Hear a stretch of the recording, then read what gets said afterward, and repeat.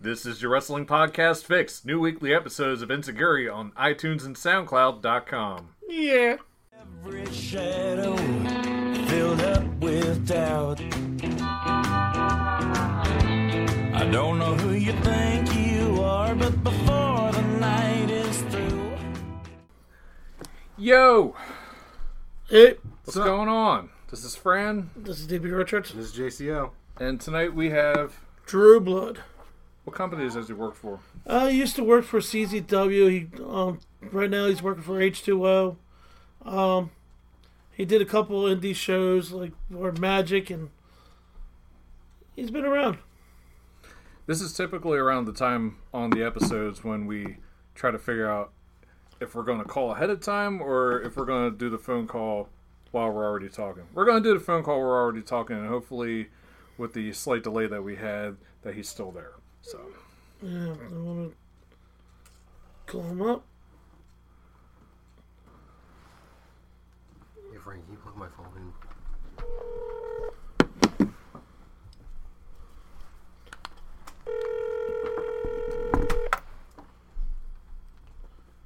Hello. Hey, Drew, how you doing? Hey, Ed, how you doing, all right? Sorry about the delay right there. That's all right, man. Yeah, we're That was just my trying. fault. I replied a little too late. It's okay. We're just trying to set up to, you know what I mean? So, to introduce us, I'm DB Richards. this is Fran. This is JCO. Yep. Hey, guys, how you doing? So, We're doing good. I know, like, I want to go back in history, like, when you started in the business. What year was that? When did I start training, or when did I make my debut? Make your debut.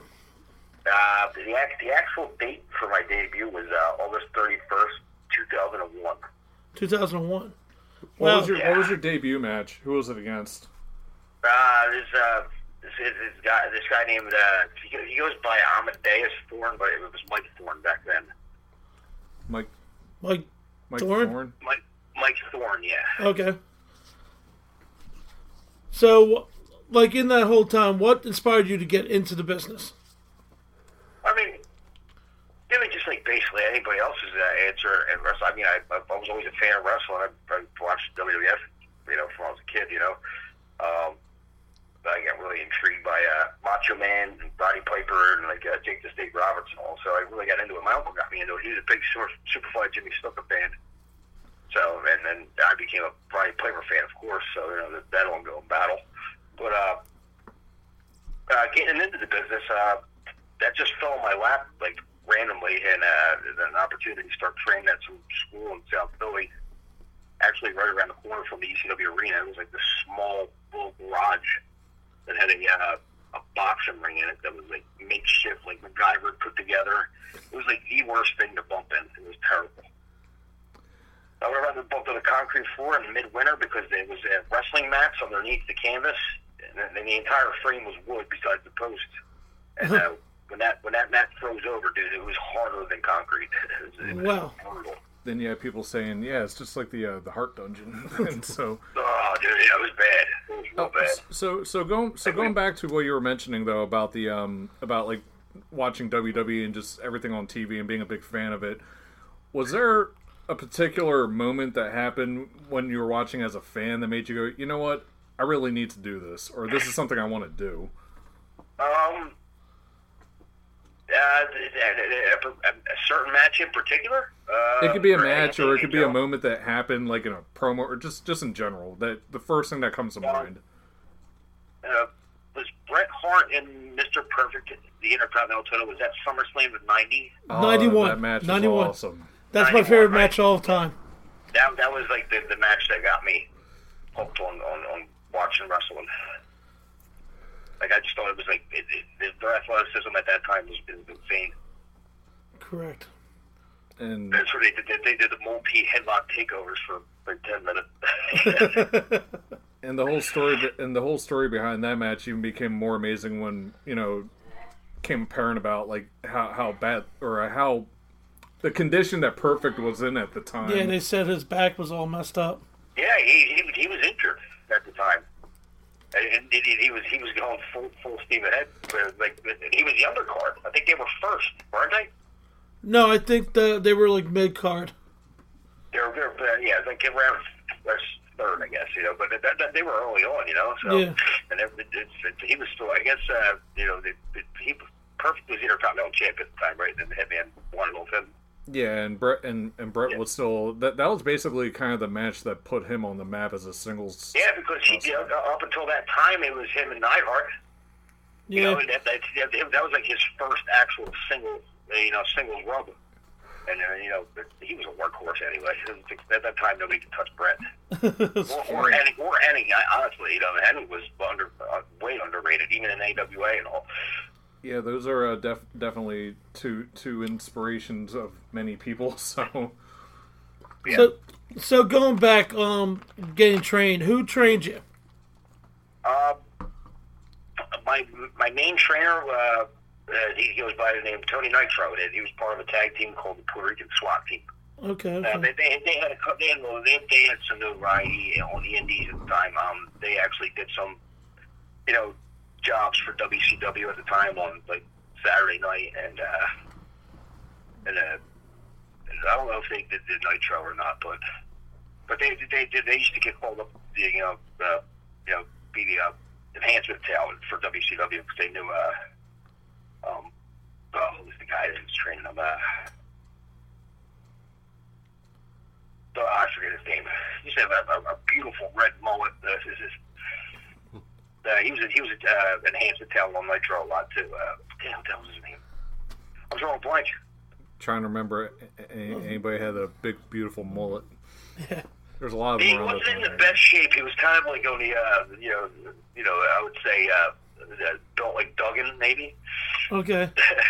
Oh my gosh, now I have to go back in like old school Nitro episodes and look. Yeah. Yeah, it was like, I'm stumped. I'm actually getting mad at myself for not remembering that. Yeah. Okay, let's move on. So I was looking up your, you've been around with a lot of tag teams. Is this true, Teddy Fine? Yes. Is yeah, there with that Cross? That was a Pro Wrestling Unplugged, yeah. Okay, and Ash Samuels. He was the one of many tag teams that were experimented during my tenure in the PWDs. Okay, and Devin Morris and all tag team partners that you still tag with today. Yes, yeah. Okay. Yeah. So out of all the partners you had, what were the best qualities making you? Well, I mean, who you are? each person that I teamed with, like me and Devin Moore, we just traveled up down the road for years, always traveling together. So we just started tag teaming early on, and that's how we were getting booked. We were actually initially getting booked all over the place against each other, or like for like a good 6 months it was like me versus Devin versus whoever was like their guy that they used against him. So it was always like a three-way dance, it was just like constantly like that for like 6 months. Then we just started doing tag. We were doing tag teams, and we got an opportunity up in New York, and we didn't want at that time. Homicide, Low Key, Xavier, Boogie Nights, Christopher Street Connection, and Louie, and all them guys. They were like the top talent in the Queens Elks Lodge, still open where ECW was running. So we had opportunities to work in that building for Impact Championship Wrestling, and so we just kept going as a tag team. And from there, we were just start snowballing, getting used as tag teams. So we just stuck together and when start becoming a household name as a tag team, and we start winning championships all over the place. And that's that. So long standing, I guess me and Devin just clicked well together. The chemistry. Me and Teddy Fine, I had to adapt to his character, but in some way, shape, or form, we were kind of like opposite. Okay. So it kind of made sense, and it kind of had chemistry that way. Like the We were odd called couple. Bosom Buddies. Yeah, we were called the Bosom Buddies. So I based off the TV show, Yeah. But it was pretty interesting. But the crowd finally got behind us, and we ended up being one of the most over tag teams towards the end of the PW days. Here's the question. Going back to when you were saying that you and Devin had good chemistry in the ring. This is something that we've asked a couple of people. Who have you worked with in the past where the in-ring chemistry kind of clicked together very well, and who's somebody that you could think of where it's like, okay, I thought that working with them would go a lot better than that it actually did? I came across plenty of those. Sometimes it was upsetting, but the person you be wrestling against, that's like on your bucket list. Man, I want to have a good match with this guy, and stuff just doesn't go right. That happens a lot, but it all depends. Like some people you wrestle, they wrestle, double shots. Like there's plenty of times where I worked to wrestle. In an old ECW mainstay, I wrestled Sabu, and he just got done doing a double header. He had to do an appearance and another show, and by the time he got to me, he was tired from driving all the time. So the match didn't go as planned as well, and he kind of we both agreed. And the next time we actually had the opportunity to wrestle each other, it worked out a lot better. But so with that one, it was just a matter of timing. Yeah, it's sometimes it's just like it's just the mood. That sometimes the crowd's not hot for a match. Because I remember I wrestled Connor Claxton in CZW, and we were killing each other. And these guys were sitting on their hands just because they were just, I guess, I was bored. Not bored with the match, they just were bored with the show, and we were kind of like later on, and we were getting that. I was getting irate over the fact that they weren't reacting to anything. The big spots, with even Connor got hurt on one, not hurt, but he got a stinger on one spot, and they didn't even react to that. And he was getting fired up about it. He started yelling at him and stuff like that. So, but stuff like that, it just comes with the territory. It's give or take. But there's nothing wrestling in front of a crowd that's like animals, this is rabid people. That's the most adrenaline you'll get is when the crowd's actually behind every single thing that you do.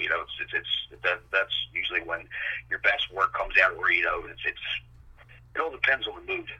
Yeah, you're not. If that makes sense. Yeah, you're not kind of what you're talking about, where the crowd might be dead, and then this is just in general with matches where you can tell that the people involved are trying to get the crowd back into it instead of just letting everything flow the way that they wanted to start out with. So, me personally, if the crowd's always like that, that's why I always go back to it. I always base my match, the equation of a match, on psychology. It has to make sense. You just can't do spot. Ooh. You gotta build to these spots, to catch them off guard, and it's just you have to, you have to make, catch their eye and make them the best into the match. They have to understand what's going on. You know what I mean? Yeah. What was the hardest crowd for you to work with? What's that? Off the top of your head, what was the most demanding crowd where it was like, man, they're really we really got to work with these guys? Easy. That's very CZW in 2009. They were some ruthless people, and then for some reason they used to get under my skin really bad, and I just figured out how to channel that into getting their reaction by being, because they genuinely hated me and Devin when we first came in. They had no will to even watch us wrestle. They didn't care for us. We used to get don't come back. Oh shit. We hope you die. And at that time they used to have this wrestling board. It was CZWfans.com. You ever heard of that?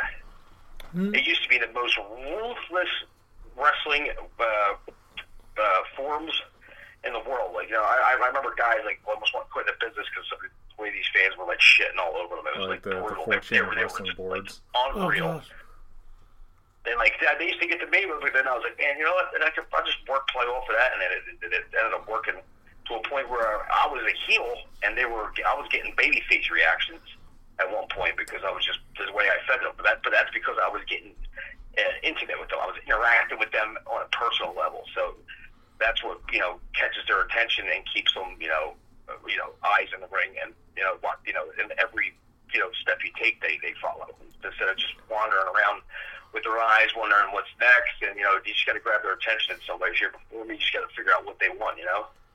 Exactly. Yeah. They're the ones that are buying the tickets to sit and watch the stuff. It's like if you didn't have that, we wouldn't have any wrestling.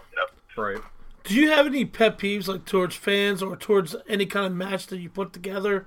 Like I know there's one guy that didn't like when he did a body tackle and it didn't go down for the pin. He just went for something else. Well, yeah, you'll have those guys. You'll have those guys that'll pick up on every inch of what you're doing. You didn't show. You didn't. Did that? That didn't look good. But them guys. You just got to learn to in some way. Feed their appetite. Give satisfy their taste buds for what they want to see. I have to ask this next. When you were imitating how somebody acted, like when they didn't get a spot that kind of went the way that, who's somebody that comes to mind where it's like, okay, they're good to work with, but I really need to be on my shit. Like if I fuck up at all, I'm gonna hear about it. Oh yeah. Man, you have those guys too. Like you got a guy that's like hot, a hot commodity at the time, and he's wrestling everywhere. And I like say I get booked against that guy. It's coming up with McMahon. I got to be on my A game. I don't want to have a bad match with this guy. This guy's on a roll. Because he doesn't have any bad matches at this point. So Yeah. if he has a bad match, it's all on you. It's not him because he's on fire right now. Yeah. So he has a shit match. That's just because it's going to come off like the guy that he wrestled. Yeah. So it's a lot of pressure on you like that, but and then it comes time as time goes. That comfortability and that mindset comes with experience. Your first couple of years in wrestling, you're just getting your niche down. You're getting your move set, what you're comfortable with doing all the time, what you could do out of nowhere, and what you could consistently do every time you wrestle, like a move set. It's it takes time to get that into your repertoire and when you're finally comfortable with where you are in the ring and you'll be a well-oiled machine at that time. You have experience, and it's not like being on a bowl. You're having hot matches. It's a good feeling, But you can't let that fill your head. You can't get an ego over that, because you're going to have a bad match, man. Yeah. It's never always going to be good. Nobody can be AJ Styles because, once the blue moon, AJ has a bad match. Okay, so on the flip side, I mean, Christ, he made what's that? Jimmy Dream friggin' look like $1 million, and that's not an easy task. okay, so on the flip side, who would you say has brought out the absolute best? Like, who would you say that you work with has brought out the absolute best of your ability in the ring? Like, you feel like it's always a top-notch performance when you're with this opponent. I mean, wow, that's a hard question. I've always had good chemistry with Pinky Sanchez. A lot of people don't have good chemistry with him. At one point, he was hard to, keep up with. A lot of people didn't want to work him because of how rambunctious he was in the ring. That's how he chops people. He's like a firecracker. But but me and him just had an instant chemistry in month of. But we couldn't do me versus Pinky for 8 months in a row because we would literally beat the shit out of each other. There was not one time where we were not hurting from laying it in. I broke my hand punching a steel beam. Chopping. I fractured my pinky finger chopping a post. I've dislocated his jaw. He dislocated mine. How hard are his chops? Pinky's? You want to know the honest truth? His ass is a lot harder than his chops. So he would do that running egg. He actually gave me an egg on my forehead and a black eye from his ass bone. Oh, right God. in the Your temple. ass is made of steel. It was the worst thing ever. I was like, man, what the hell are you packing your ass cheeks with, dude? Like a lead plate or something? Dude, it's brutal. He said he has the best chops in the business. Flying butt Oh, smash. he has the best Naomi needs chops. to I take don't know, lessons. man. Honestly, by the results of what I've seen, Walter has that. by far. Oh, Walter's just plain brutal. Like, To me, honestly, anybody that he gets put in the ring with is not believable to defeat him, in my opinion. You know, like, he's just a very, very big and intimidating man. You know, he's got that literally cave that European grit to him. He kind of reminds me of what you would think of as Drago from Rocky IV. You know, I must break you. You know, like, He dies. That's another one of the things about him that makes him so unique is that he's just such a big throwback. He's a stone cold. He's got a stone cold look to him. He's ice cold. He just stands there and just has the same expression on at all times. Even when he's whooping the dude's ass, he doesn't change the expression on his face. Yeah. Okay. It's just like, man, that guy just looks rough. And after he chops somebody, it not really isn't loud, but the marks he leaves on the dude's chest, like shit, if he did it to me, I'd probably have to punch him in the eye. I got a question. After talking about all that, have you ever received a receipt or given one? Oh, well, come on, man. We just talked about Pinky. Like, I know that. Seemed like plenty of I've been a receipts. wrestler. I've been 17 years. I've been dunked on my head quite a few times, but you know, usually I would follow it up with a quick receipt. You know, and then everything's cool after that. You know, there's some guys in the business, like when you're a greenhorn or you're new to an area and they don't know you, and they're like, "Who's this guy?" He thinks he's hot shit because you know he gets booked everywhere. But you know, I was never had that like ego. Like, you know, I never walked into a place like, man, I'm better than you. Like, I never gave off that vibe. I was always willing to, you know, give and take and make it a 50-50 match. I think I've never ever been taken advantage of a person because of like what position I am at a time. If I'm getting a lot of bookings, if I'm working all the time. Like, at some point, you know, I'm on that hot streak. I'm never like that, but you'll get those guys, and then they'll try to take advantage of you. But you know, like I said, you know, as soon as you feel that you know something's not right, you let them know that that's not good, and not to continue by any means necessary, like a quick forearm and rocks them or a headbutt. Yeah, Frankie Picard had to do one to the young kids training in Matt Tremont's camp when they did the show. Yeah. He gave them a receipt. And I was like, damn. I was like, was that real at first? You know what I mean? But was there? You know, some guys will just give you the straight up, you know, the only way to give a receipt, and that's just punch you dead in the face once in a blue moon. That happens, you know. Oh. It's wrestling, you know. And, emotions are going to get the best of you if you're in a bad mood. I had Azrael just kick me right in the eye one time because I botched the spot, but it didn't look botched. But to him, that wasn't what he wanted to, execute. So yeah. I paid the price. You ever have those times where, like, when somebody's in the ring and maybe they're not, like, you hear about this all the time where it's like, okay, this person wasn't selling, so I'm going to make them sell. Oh, like the Inoki incident? Yeah. Yeah. Yeah. Sometimes you would have to do that, yeah. It's like, okay, I'm gonna make sure that, So what was the worst injury you have received in the wrestling business? Oh, okay, all right, yeah. What do you think my worst injury was? I saw you jumping outside and landed on your head in CCW. Yeah. Yeah, the dude did not catch you once. A good 8 minutes, so that wasn't a good time in my life. Yeah, the dude did not protect you once. Actually, that particular injury made me gain a lot of fear and taking risks after that. So yeah, and coinciding with that, I would try to be more careful in the ring and take less bumps, risky, and it would end up me getting hurt. It makes sense. Like I would get hurt in stupid ways. Yeah. Because you're like trying to protect yourself more, and just puts you at risk. Taking a risk, and that's why I had to like retire really because like they screwed my head really bad, and I didn't want to hurt anybody else, because I was hurting myself, just like little stupid things, and it was just dumb stuff, but I didn't want to end up hurting somebody in the long run, so I decided to fall back, and then I guess I got to take a sabbatical in a sense. Yeah. Like I didn't want to retire, but like at that time it felt like the right thing to do, and of course I knew it wasn't the right thing to do. I instantly regretted it. Like as my music was hitting to go out for my farewell match. match, like against Devin. And I'm like, I don't know why I agreed to do this. I shouldn't have did this. Like, it's not late now, you know. What year was that when you That retired? was 2010. Okay.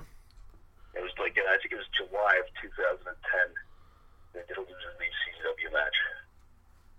And then I sat at home for a couple months, and I would still come to the shows and hang out, and, you know, maybe Bentley offered me a referee job, and that kept my itch from resurfacing to get back in the ring. Because, you know, refereeing was actually fun for me. It was something different, and, you know, it's something I enjoyed. It was a different way to interact with the crowd and the other guys, because I used to mess with wrestlers so bad during the matches. One of the questions from a fan of yours, he wanted to know how it was transition into a ref, then back into a wrestler. How was the transition? Yeah. Well, I mean, honestly, the transition from wrestler to referee was a little more difficult than back to a wrestler. Okay. You know what I mean? Yeah. You know, it was something new that I had to learn, but like I understood, you know, because I already had the understanding, and basically, it's like I was always taught that there's three guys in a match. It's not marquee, this guy versus this guy. The referee's involved, Right. you know, and a lot of people don't realize, man, like referees do have the ability to instantly shit a match up. If it's a 5-star match from the gate, if they, you know, screw up a false finish, man, it's instantly shot. Yeah, the referee has just as much like responsibility as everybody else does. So a good referee is always plus. You know, a veteran referee. You know, like guys like John Finnegan, and you know, like Ring of Honor has their veteran referees. Like, you know, they're always key to have. You know, because some companies just throw any guy that's standing around ringside that wants to do something as a ref, and they have no clue what they're doing. They'll get in the way. You know, sometimes they put not the most athletic person in a straight shirt. And sometimes they look like they're about to friggin' keel over because guys are doing 1-2, 1-2. You know, like, you know, the quick pain comedy. I'd watch almost referees fall out. Here's a question to add on top of that with the referees. What's the one thing that comes to mind when, as far as like remembering where the referee did screw up the finish, or like the other person, the person that wasn't supposed to win ended up winning? Oh, that happens. It's, you know, they always say, man, if the guy doesn't kick out, count the straight. You know, if the person doesn't kick out, that's on him. Yeah, because it looks even worse when there's like it's like, okay, that was clearly a 3, and the referee just kind of doesn't do anything. Not everything goes as planned. You know, it's like, you know, a lot of promoters don't realize, you know, they can tell you whatever they want to tell you that they want you to do, and as soon as you walk through that curtain, you can do whatever you want, man. How are they going to stop you? True. You know what I mean? Like, it's like... It's all live promoters theater. just don't realize that, and, you know, you're like, you know, I can just do whatever I want to, and I walk out there. It's like, you know, but, you know, he's got paying you. You don't want to lose your money. Whatever, I read something back in the day. I know the Road Warriors did whatever they wanted. If they didn't think the person they were going to lose the titles to deserved it, they would kick the crap out of them. Yeah. It's you don't have roughnecks like that much anymore these days. I mean, you know, it's back in them days, in the territory days, it was just, you know, winner take all. It's like, you know, they got to survive to eat. Yeah. So, you know, they just do whatever the hell they want, and that's because they could, because they were just animals, you know? Oh, yeah. It was just the whole would era at the time. you know, would you want to disagree with the Road Warriors back in '85 when they were like when they were recklessly stiff with a lot of people? I could think because they were like still, you know, getting their niche. Yeah. So I would have no objection to whatever you want to do, man. I'll just see for it. So I know you've been around in other companies, independent, like CZW, H2O, Shikari. I remember you telling me a story about that. I would like to hear that one soon. I've wrestled for Ring of Honor. I've wrestled for 3PW. I've wrestled for Pro Wrestling Unplugged. I've wrestled for the JCW, the Juggalos. So out of all the IWA Mid-South. So out of all the companies, which one were your favorites? I mean, it all depends on what category you break it down with. Every company has its ups and downs, and unfortunately, I was there through the upstart of some companies, through the high times and then low times, and then I was there when they shut their doors. It's like it's just the nature of the beast. Everybody has their hot moments, but some companies are have hotter moments than others. Like PW, they took a shot at running the arena, neck to neck with CZW, and at that time, CZW was like on a downward spiral. His booking wasn't, they're the wrong booker. They weren't just booking. It wasn't CZW that some fans were used to at that time. I think it was like a lot of car guys, and then and a lot of California guys from PWG. And PW just had a hot product, and it was like every show was like 700 kids with their parents. Man, it's like the perfect crowd to wrestle in front of. You didn't have to do much to get a reaction from these people. So the shows look hot. They just packed the building. They just had something that caught the fans' eyes. I guess they were just looking for something different than CCW, because at that time CCW was the only place that was running out of that building. 3PW was, but 3PW was just getting their upstart. When I finally, me and Devin finally got to 3PW, it was like the last 4 shows of its downfall. Like when we got there, Jasmine was just leaving. Jasmine St. Clair was just leaving. So, as soon as she left, there was just, input. When Dave was asking about which promotion was your favorite, I mean, you just mentioned it right there where you said that there's just a lot of different variables you got to keep in mind, but which promoters did you enjoy working for the most? It's going to sound crazy, like I've always wanted to wrestle for CW. That was like one of the first indies I've seen. A lot of the Joker and Black G's. I trained with them guys, so and they went there early on. Me and Devin could have been there at the same time, but me, Devin, and Zandig were ran on something that they would go to the gym and train at their school. And John Zandig wanted me and Devin to be basically retrained in the CW way. Right. And I don't know if I guess I could say or at the time our little egos got whatever. We're already trained. We don't want to be retrained. And so we just went elsewhere. And down the line, I finally got the phone call. And I'm like, dude, they want to use us. I'm going. So. Then I finally got my spot at CW, and I liked working for Zandig. Honestly, a lot of people talk differently about him, like how he's crazy to work for, but he put an intensity and he made you work harder. He made you, and if you did good, he gave you, he rewarded you. He didn't let you go unrewarded. If he's seen you working hard and and killing yourself for the yellow and black, you got rewarded for it. You didn't go underlooked. Right, right. You couldn't ignore it. It's like some people ignore, the guy that's, this guy's been getting over for months and months and months, and he just keeps, losing and losing and losing, and nothing's, no momentum for him. And Zandig wasn't like that. He's seen as you were working hard and you were producing, and the crowd was reacting to you. You got rewarded for it. If you went to bat for the company, if something happened, like say somebody got hurt and you went out there and took the guy's place, he rewarded you for stuff like that. Just being a company guy. And John was very, very, in my opinion, I liked working for him. He was tough. He was tough to deal with, but you just had to learn how to work with him. A lot of people didn't know how to do that. It was just they were intimidated by him. Right. Once you kind of puffed your chest out and it kind of didn't back away from him, he kind of respected you more for that, standing up to him than being intimidated by him. Yeah, when we were sitting on the ride home and you brought up the story about working for Shakara once, could you tell me this story, because I loved it? Yeah, he really wants this revised.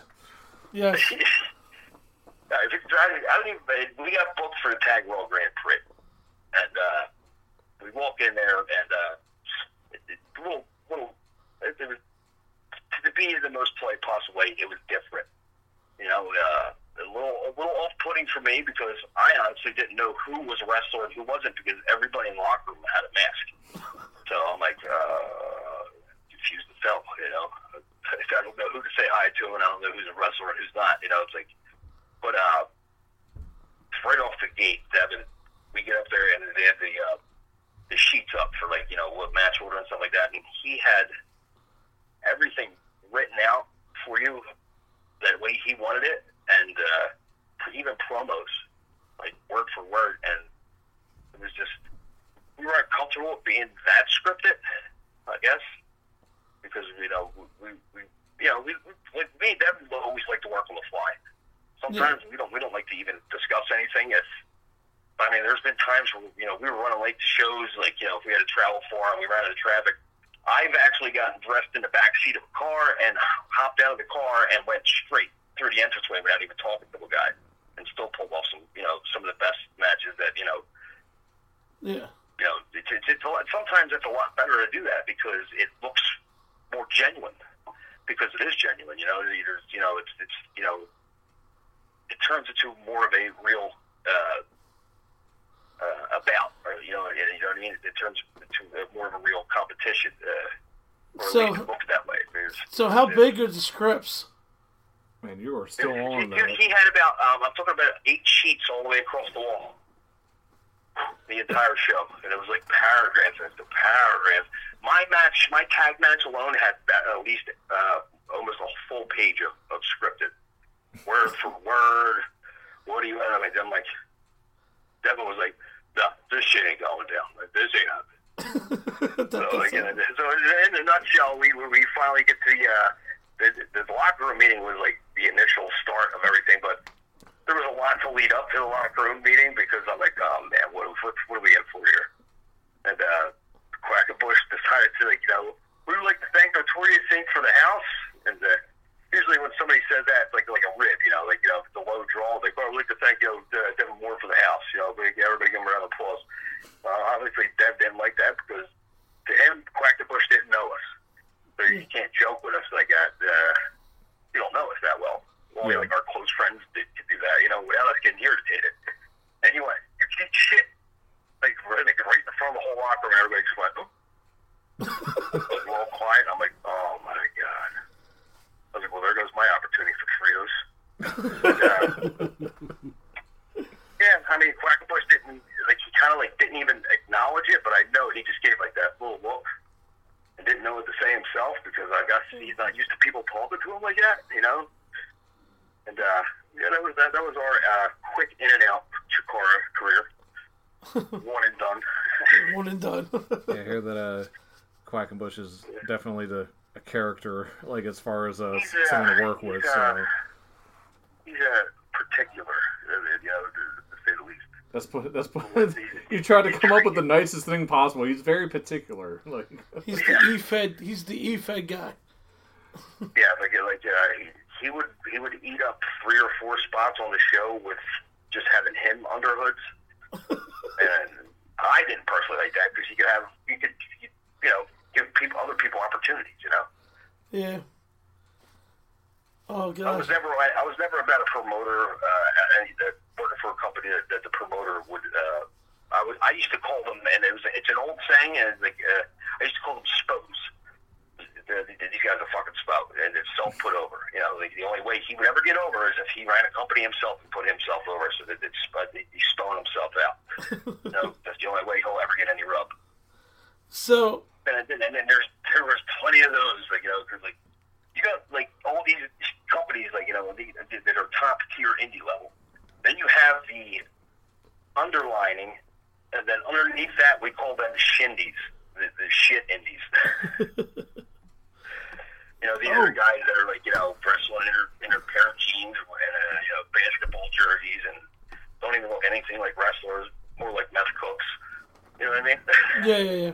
So there's something that you just mentioned, the shit indies, which brings up Dave's favorite question. So, you ever soiled yourself in a wrestling match or throw up in a match? Did I ever what? You ever shit your pants in the ring? Or throw No, up? I never done that. You never pulled a Pillman? Close because somebody, I forget who it was. Somebody gave me a double stop from the top rope, and it kind of like hit my stomach, and I always thought I shit myself, but it was just a false alarm. But, me and Devin, we used to wrestle for WXW, Wild Simone Gotha up in Allentown. Okay. And we stayed up there because we did a Friday night show and a Saturday night show at two different buildings.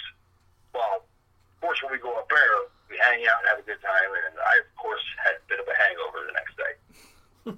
So I was stupid and decided to take 2 Stacker 2s and a energy drink that I refuse to even look at when I go into a convenience store, NOS, because the mixture of those two put me in a ripcord of a caffeine rush that I couldn't blink that much because my eyes were so bugged open, and I was standing on the apron, like, as he's wrestling. It was actually against Lucky and Orange Cassidy.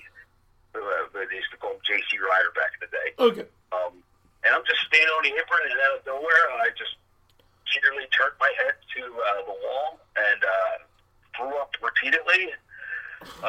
And then finally it was okay to get in the ring, tug in. I did one spot where I took a bump. I rolled out and went underneath the ring and threw up even more. It was just a bad day that day. Oh, gosh. Is that kind of like the go-to spot for people? I remember teaching Cloudy. Cloudy used to throw up almost every match. I heard that. A friend of mine was talking about Cloudy earlier. Just out of nowhere, like, Jesus Christ, Cloudy.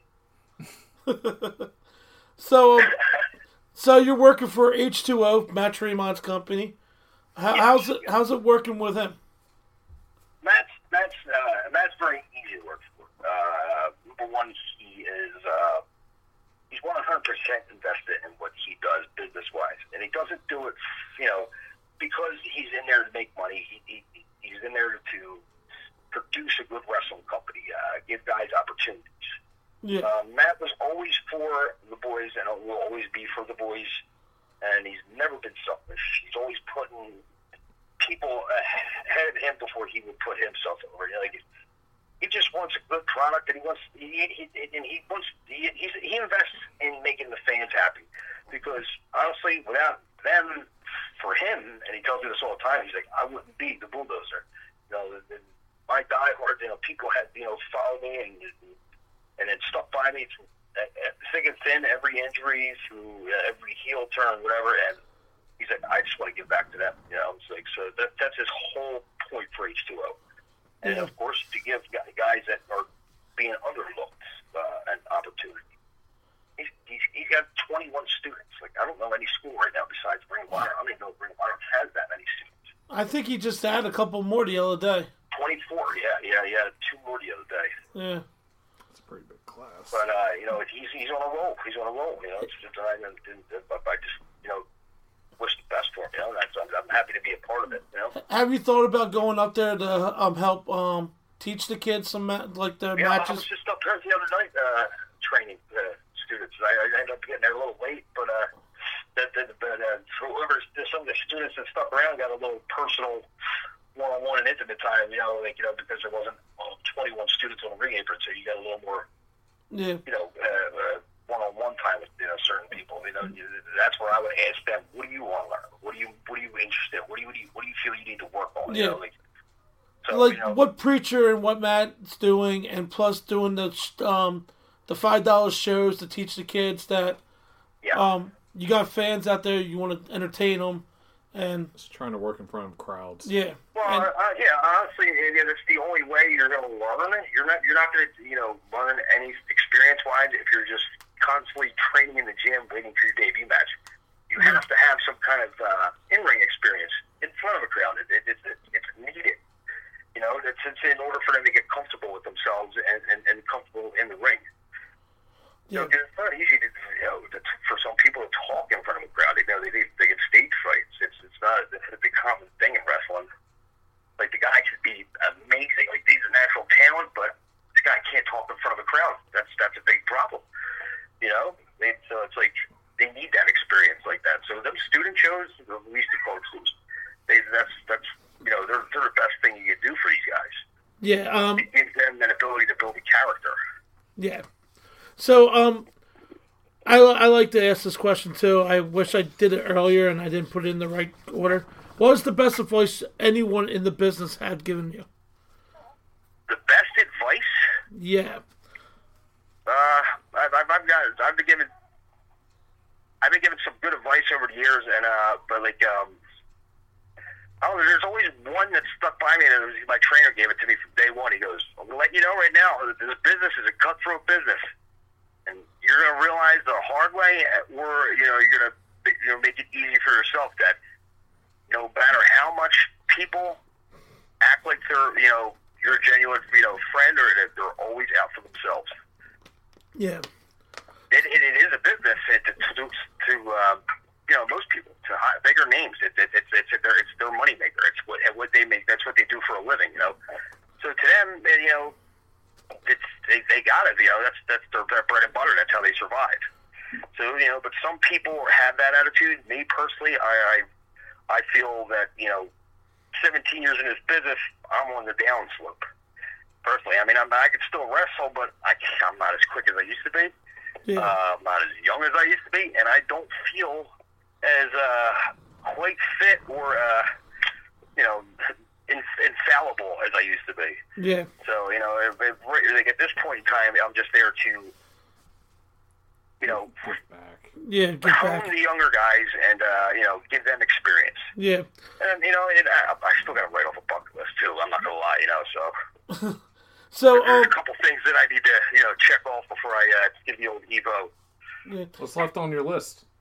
I got a couple things on my list, but I'm trying my hardest to make my number one a reality. But it's been a long journey in itself. But I'm putting a little more effort than I used to. I just want to do one tour Japan and get my Rivera jacket. Okay. I don't care if it's one match and I fly home, I go to the steakhouse and I leave, I'm good. But I just need to, get in there and do some Japanese strong style with somebody, get a couple teeth wiggle loose, I'll feel great the next morning, and then I'll be satisfied. Nice. So, with being in the business for 17 years, do you have any Trent Acid or Nate Hatred stories that one of the questions from Dave Keener asked? Dude, we could do a whole podcast on just Trent Acid stories. I could go for 3.5 hours, and that's just, skimming the top right there. That's just the layer, the opening, the outer layer of the cake right there. But I got so many Trent Acid stories that I can funny. We could do something one day. You know what I mean? But there's one thing that I always in my head, I constantly think about with Trent. He was without a doubt in my mind, and in my opinion to this day, the single best wrestler on the indies in the 2000s. Like, he was untouchable. He was so good. He was so over with the crowd. He knew how to, get under their skin or get them to behind him. He was that good. And like on his worst day, he would best the top in the business. You know what I mean? It's just he was just something to watch. It was just unbelievable. He was just that good. And I always think about how he would fare in the business today with some of these newer guys. And I honestly think that, he'd still be in the top 5 to 10, Yeah. He would have no problem keeping up with some of these guys. They're just like extremely naturally talented in wrestling right now. Yeah, I still remember watching Trent back in ECWA, and he didn't even have to do a whole lot to connect with most of the crowd. Like, it was just his natural charisma they had. Nothing. The king of stall. I do have another question. This one's from a guy named Dave Parker. Have you ever heard of Hard Knock Society? Hard what? Hard Knock Society. I didn't catch the last. What was it? I heard at Hard Knocks. What was Hard that? Knocks Society? Yeah. Hard Knocks Society. What is it? A faction or a company? I think it's a company that's getting really started. He asked the question. So I mean, I've seen something about that, but I didn't know exactly what it was. You know, it's like companies, you know, start up and shut down within one show a lot. You know, and yeah. but I remember reading something about the Hard Knock Society. You know, it's boys, you want to book me? Maybe Dave, do you want to book him?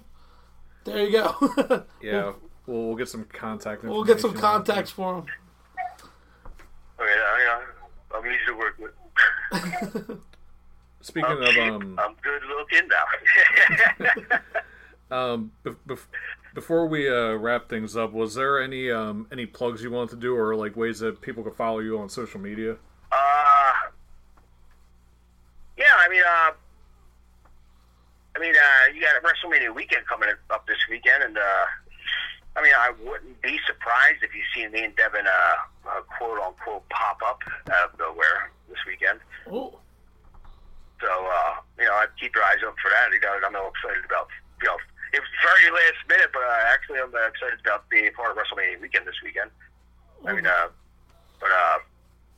know, H2O, you know, H2O.wrestling.com, and I'd love guys, you know, come and follow that. You know, they're starting to get a good following. Yeah. I mean, you guys can catch me at Pro Wrestling Magic. I mean, right now I'm suspended because I beat people up for no reason. Yeah, Pro Wrestling Magic. Since when did that get frowned upon? It's wrestling, for God's sake. Yeah, that's a fun company out there. They have good storylines. Yeah, but I mean, in the last 2 years, I would say that I've been trying to reach out and branch out again. You know, to get on the road a little bit more before, you know, I decided to call it quits. And I don't know how many years, maybe 10, 3, who knows. Do you have any plans just to be a booker and behind the scenes somewhere? Actually, my main goal is to, honestly, I would love for a promoter or a company to say, we want you to write for us. And because, I mean, I just got so many crazy ideas. I got like Eddie Guerrero type trickery. Like, you know, it's just, I'm all about psychology. You know, it has to make sense to me. Yeah. If you're going to do it, it needs, what are you doing it for? What's the reason why you're doing it? Look at Adam Pearce and Steve Corino. They've never been in WWE, but they're in there working as a backstage guy. Yeah, well, what does that tell you? I mean, like, you know, it's not because they weren't good wrestlers, but, you know, their minds are more valuable to them than their talent. Yeah. And well, you said two names, Adam Pearce and Steve Corino. Yeah. Steve Corino's one on the bucket list for me, but I don't know if that's going to happen. I've always wanted to work Steve Corino. Huge fan of his. You know, I followed him before he was even signed for ECW. Yeah. But I actually had the opportunity to work Adam Pearce, and that booking was thrown at me. I was like, the Adam Pearce, like scrap daddy, scrap iron. And man, that was like one of my favorite matches because it was one of those things where I'm like, hey, doing, you know, it's like, he's like, oh yeah, there's a guy, you know, we've been that before, Ring of Honor and all that. He's like, I just, you know, see you out there. And he goes, I like that. You know, we went out there and just felt each other out and worked like a genuine work. You know, wrestled each other and felt each other out. And it was like, I still to this day can't get that video footage that pisses me off because it was like one of my favorite matches as my comeback. And I just thought it was a real stellar match with him. You know. Yeah. And obviously a lot bigger than me. He wasn't, you know, one-sided. We had a decent back four then, and the crowd ate it up because, like I told you, we got them involved, invested. You know, we made them feel part of the show. You know, so that, you know, if they're bored, they're not going to be interested in anything else. They're just going to continuously be bored if they're not. You know, if something doesn't catch their eye, they don't feel a part of it. You know, that's the whole reason they come out. You know, to escape reality for a night. You know, they pay $20, $25. People pay $40, but you know, yeah, they want an experience. They want to be a part of something. They just don't want to be. They could, you know, sit there and watch that shit on TV. It's just, you know what I mean. It's like totally different. You know. I would like to thank you very much for coming on and all. When you're on the Enzuigiri, you become part of the family. Thank you. You guys adopted me? That's Yes, dude. It's Yeah, if amazing. there's ever anything that you want to like share on our page or whatever, like we keep it open Alright, for anybody that's been so on when's the show. family dinner? Family dinner whenever you want to go out. Oh man, I appreciate it, guys. I had a lot of fun. I always have fun. I like, I like doing podcasts for the guys that can actually do it. It's like a conversation. Sometimes, they get repetitive where it's like, it just feels like a job interview, you know what I mean? My background, it's like, Yeah, but it's like sitting at a bar and having a couple beers conversation. You know what I mean? but it's a That's job all interview it's all. where you ask if somebody has ever shit themselves. And that's the greatest.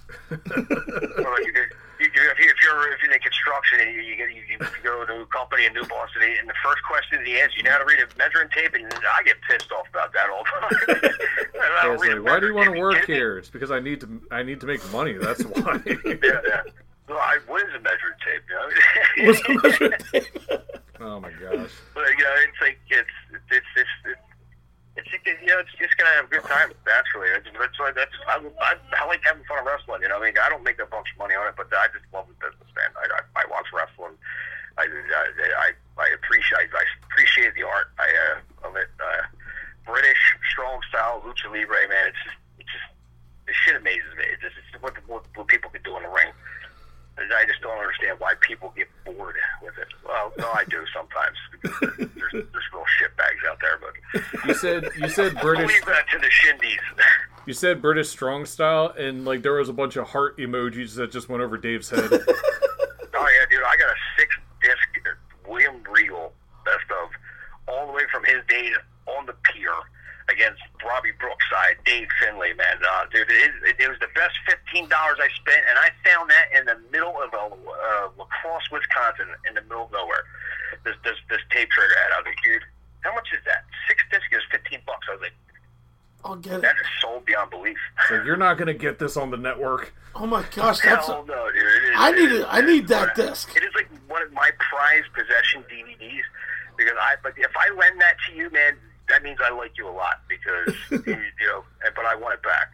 Oh, you'll get it back. You'll get it back. I'll make copies for myself. Yeah, I would never lend it to Trent Asset because he borrowed half of my PW collection. The guy who owned the company, and I never got any of them back. Like now, I don't have anything. So he was kind of like the girlfriend that would always take all the clothes and never bring it back. Yeah, right. Yeah, but somehow she still has a drawer full of her shit in your place. Okay. No, it was a pleasure, man. It was a pleasure. Yeah, no, I had a great time, man. I appreciate you guys inviting me on, man. I always have a good time. I'm always down to chat wrestling. Oh gosh, I can't wait to do this again one of these days. Yeah, man. Well, we can probably do one of them on the road ones if you want. If we ever, to travel together again, I'm pretty sure that's going to happen eventually. Yeah, he likes to do the ride-alongs. I like the ride-alongs. He's very much a mark for that show. So I know. I am. On the road, and I've always RF used to do on the road or with so and so, and again, and I said, man, I don't know why they didn't try to do it on the road with Notorious Inc. That's just a money maker in itself, especially with Devin Moore. Right. He'll fall asleep in the back. He'll be telling you stories. It's like genuine. He'll fall asleep with Gangrel. Oh, man. You learn a lot in 17 years, and you see a lot. Hey, you're always welcome to join us, watch pay-per-views, and sit there and chit-chat on our shows in the future. Yeah, man, I'm actually real excited about this takeover coming up. Because Adam Cole's actually getting an opportunity. I've seen that kid start from his day one. It's just something different to see guys that you watch, elevate themselves in this business. It's the guys like him who have the love and the passion and the respect for the people that paved the way for them. I don't waste my time with guys that have egos and think they are the best thing from sliced bread because you know what happens with sliced bread? It eventually gets stale. Dave's Twitter is slicebread2. Yeah, my Twitter is. A little spanky. I'm sorry, Brian Kendrick. Yes, thank you. All right, guys. I appreciate it. Thank you very much. But I have to go myself because my 3-year-old daughter is attached to my leg right now. You have a good one. Have a good night. You have a good good night, man. I appreciate it. Thank See you. ya. I will see you guys later. Okay, see you. All right, bye.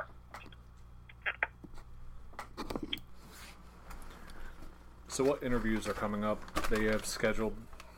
The only one left for this month. Oh, wait. Oh, not in this month. Next month, we got... I hit the wrong button. Mike Dell on the 14th. Mike Dell, Mike Dell. Dave's favorite wrestler. No, there's something that I would love to find out because Frankie Picard and Mike Dell's matches in the independent scenes are not getting pushed anywhere else. They have great matches. They have a feud going on and nothing. You know what I mean? So I want to see what he feels about Frankie's huge with promoting his feuds on Twitter, though. that. Yeah, he is. Like Yeah. I noticed that. I say he's cutting promos and doing all that stuff on Because- Twitter. It's kind of awesome. No, because like he's people out there, like the people that love him, they're like, "Oh, we love you," and like how they do with Enzuigiri, they go, "We love you guys," and Yeah, no, I get what you're saying. so he just wants people to go, "Hey, Frank Picard is a good wrestler. Why not put him on the show?" He's not getting that. He has goals that's not getting anywhere, but he's trying to like do these promos to get himself over. So they're not bad. I'm enjoying them, and I can't wait to see more. So this is something else. I know that lately that we've been pushing the interviews, and that's good. That's good. But as far as the normal like 3-person podcast episodes, when we do have them, if anybody has any suggestions for topics or anything that we could do to make those episodes better, or you know what, even the interview episodes, just anything, criticism, whatever we can do to improve, let us know. Okay. Oh my gosh, questions! Please put out questions. Like, We'd Just- love to hear all of your feedback. Yes, definitely.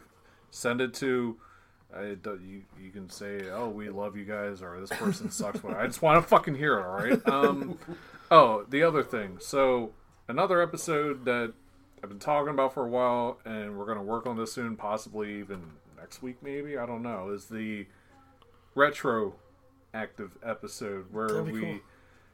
take an era, like it could be Ruthless Aggression, Attitude Era, but specifically WWE, because that's the easiest thing for us to talk about, and we'll do a podcast as if we're all sitting down getting ready to watch something like WrestleMania 21. see, But, you know, see, the greatest thing about next week, it's our regular pod. Like, there's not doing 100th episode. not marks and round tables, not single shots, nothing like that.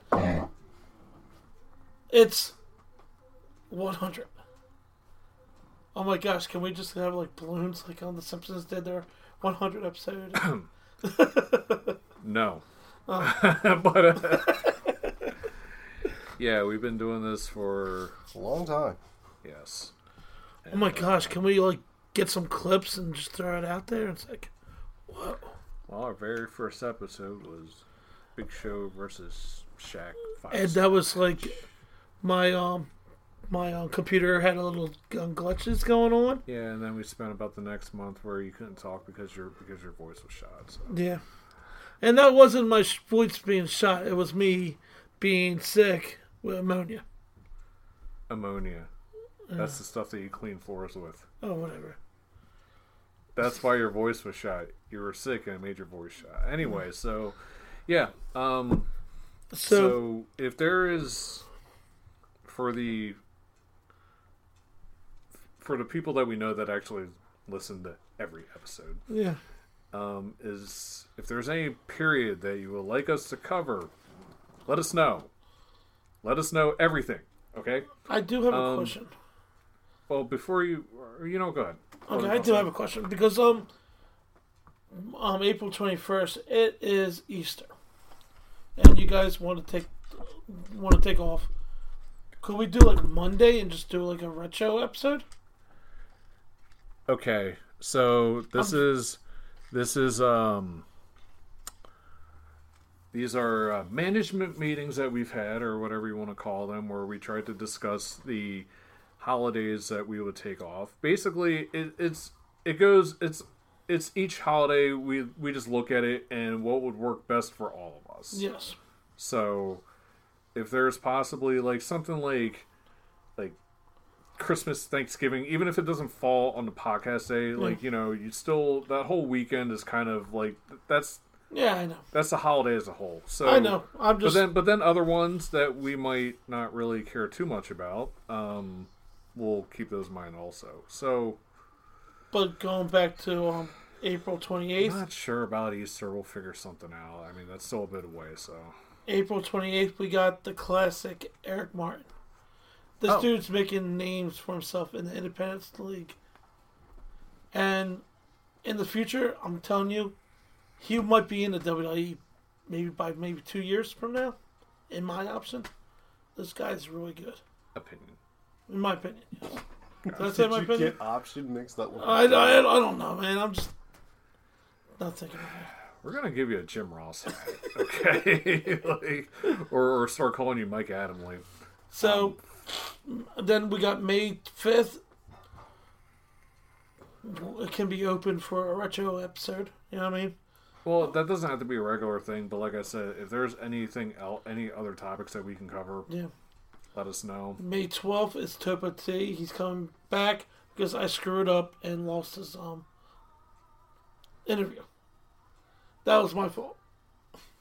Stupid me, you know what I mean? And before we hop off, or actually, I'm sorry, was there anything else on Yes, I want to finish up May and I'm done. 19th is Money in the Bank. And then May 26th, we got legendary, independent, primetime Amy Lee. That's awesome. Yeah. That's going to be a good one. We're not doing anything the 26th of April, right? Just to clarify.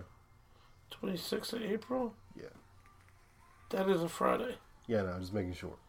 Because if you are, I'm not doing it because Avengers is coming out then.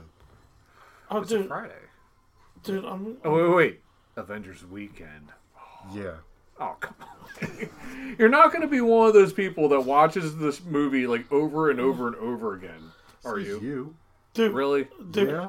Oh, my God. Dude. I can't stand those people. The 28th... The 28th is Eric Martin. You're going to miss that for Avengers? Are you really asking that? I mean, that's kind of I mean, most anticipated movie of the decade. Dude, I'm going to go see the movie too, okay? It'd be cool to go, hey, you want to go see the movie? You know something we should have asked? We should have said, so, do you think that Ant-Man's going to crawl up Thanos' ass? So, before we wrap things up completely, our plugs. Let's give out some plugs. okay, I Shout put it... outs to Markout Club and Wrestle Cave. Okay, I want to say thank you for plugging in my computer so I could do the interview. Oh, not that kind of plugs. Go to hell. Josh hosts 5 Takes, which he's been on top of that lately. It's been a good read. Yeah. I actually had a friend of mine that was mentioning it. He was like, dude, he's a good writer. So Yeah, I would like to have him on again, you know what I mean, very soon. And for any of you guys that managed to score tickets to Joey Janela's Spring Break 3, Take pictures. yes. Also, be on the lookout for a special guest, Bogus Sting. Ooh, bogus. oh my god, that is awesome. Oh my gosh, wasn't that like Dude. Jeff Farmer? No, I don't know. his name. NWO Sting. He was huge in Japan. What was his name? Jeff something? Yeah, it was like Jeff Farmer or something like that. Yeah. NWO Sting's awesome. He's right up there with Glacier. Yes. Yes. Like to thank all of our past guests. Dude, And like, the ones that continue to plug us, like Frankie, which Yeah. he does. He tags us just about every. oh, can I tell you a story that happened to us the other day? Sure. Okay, so we're coming back. I'm like, let's hit a diner. He's like, okay, let's go. We went to All City Diner. Okay. Yeah, I remember. I saw that on Facebook, but Okay. So, you know, going to the diner, the most out of 4 people you might have to pay is maybe $50, 60 the most. You know what I mean? You want to know what our bill was? $105. yeah, why is that? Because you're eating with wrestlers. They they got. No, it's not that. Well, that could be a reason why. No, they added onions and cheese was like almost like $3 each. Yeah. to put in your omelet. They had, dude, everything was like expensive. Like $5 for a goddamn tea. Wait a second. I think Chubby actually, like, he put something on Facebook the other day or whatever where he was talking about, like, I got this hot dog, this, that, and the other. I don't know if it was hot. It was like concession food. Yeah. And like he was like $50, $60, $70, $80. What the hell, man?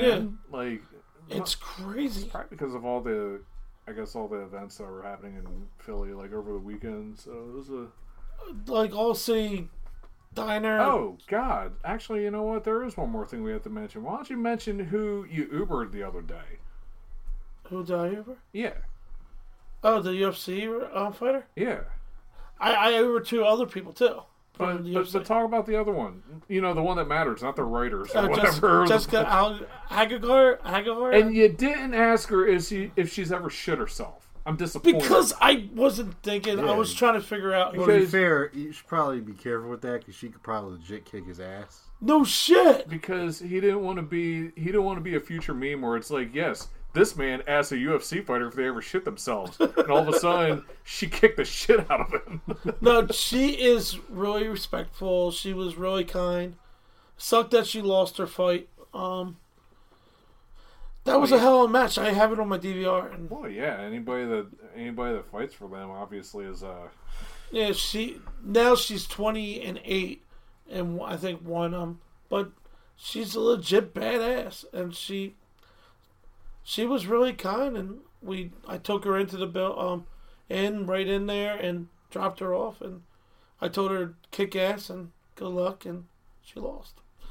But I did pick up another cornerman guy that night, and you did ask about the shit question. No, he was just. Didn't you say that you mentioned that that's one of the questions that you asked? I did that to the Mike, the writer guy for UFC. Yeah. I asked him, I was like, yeah, and he's like, dude, that's a funny question. And he's like, but we were just talking about how much I like Joe Rogan because I was a big fan of News Radio. Remember that show? Joe Rogan is such an instigator. Speaking of TV, be sure to catch tonight's episode of NCIS LA with special guests Shane McMahon and Goldberg. Really? Yeah, really. Goldberg is actually a recurring character on that show, and Shane McMahon's a special guest. Oh, that's so weird. We're not going to see the coast to coast, are we? Coast to coast off the ambulance truck. God, I want to see what his punches look like in an acting show. Wait, wasn't Coast to Coast a cartoon on the Cartoon Network? Yeah, it was. Space Coast to Coast. Oh my gosh. Dude, I feel like that's what we are, you know what I mean? Like, we're Space Ghost? No, we do the Coast to Coast. No, I'm just kidding. Because Fran's definitely Zorak. On that note, we're going to wrap this episode up. Alright, so this is Fran and JCL. DB Richards. Alright, see you next week. Bye, everybody.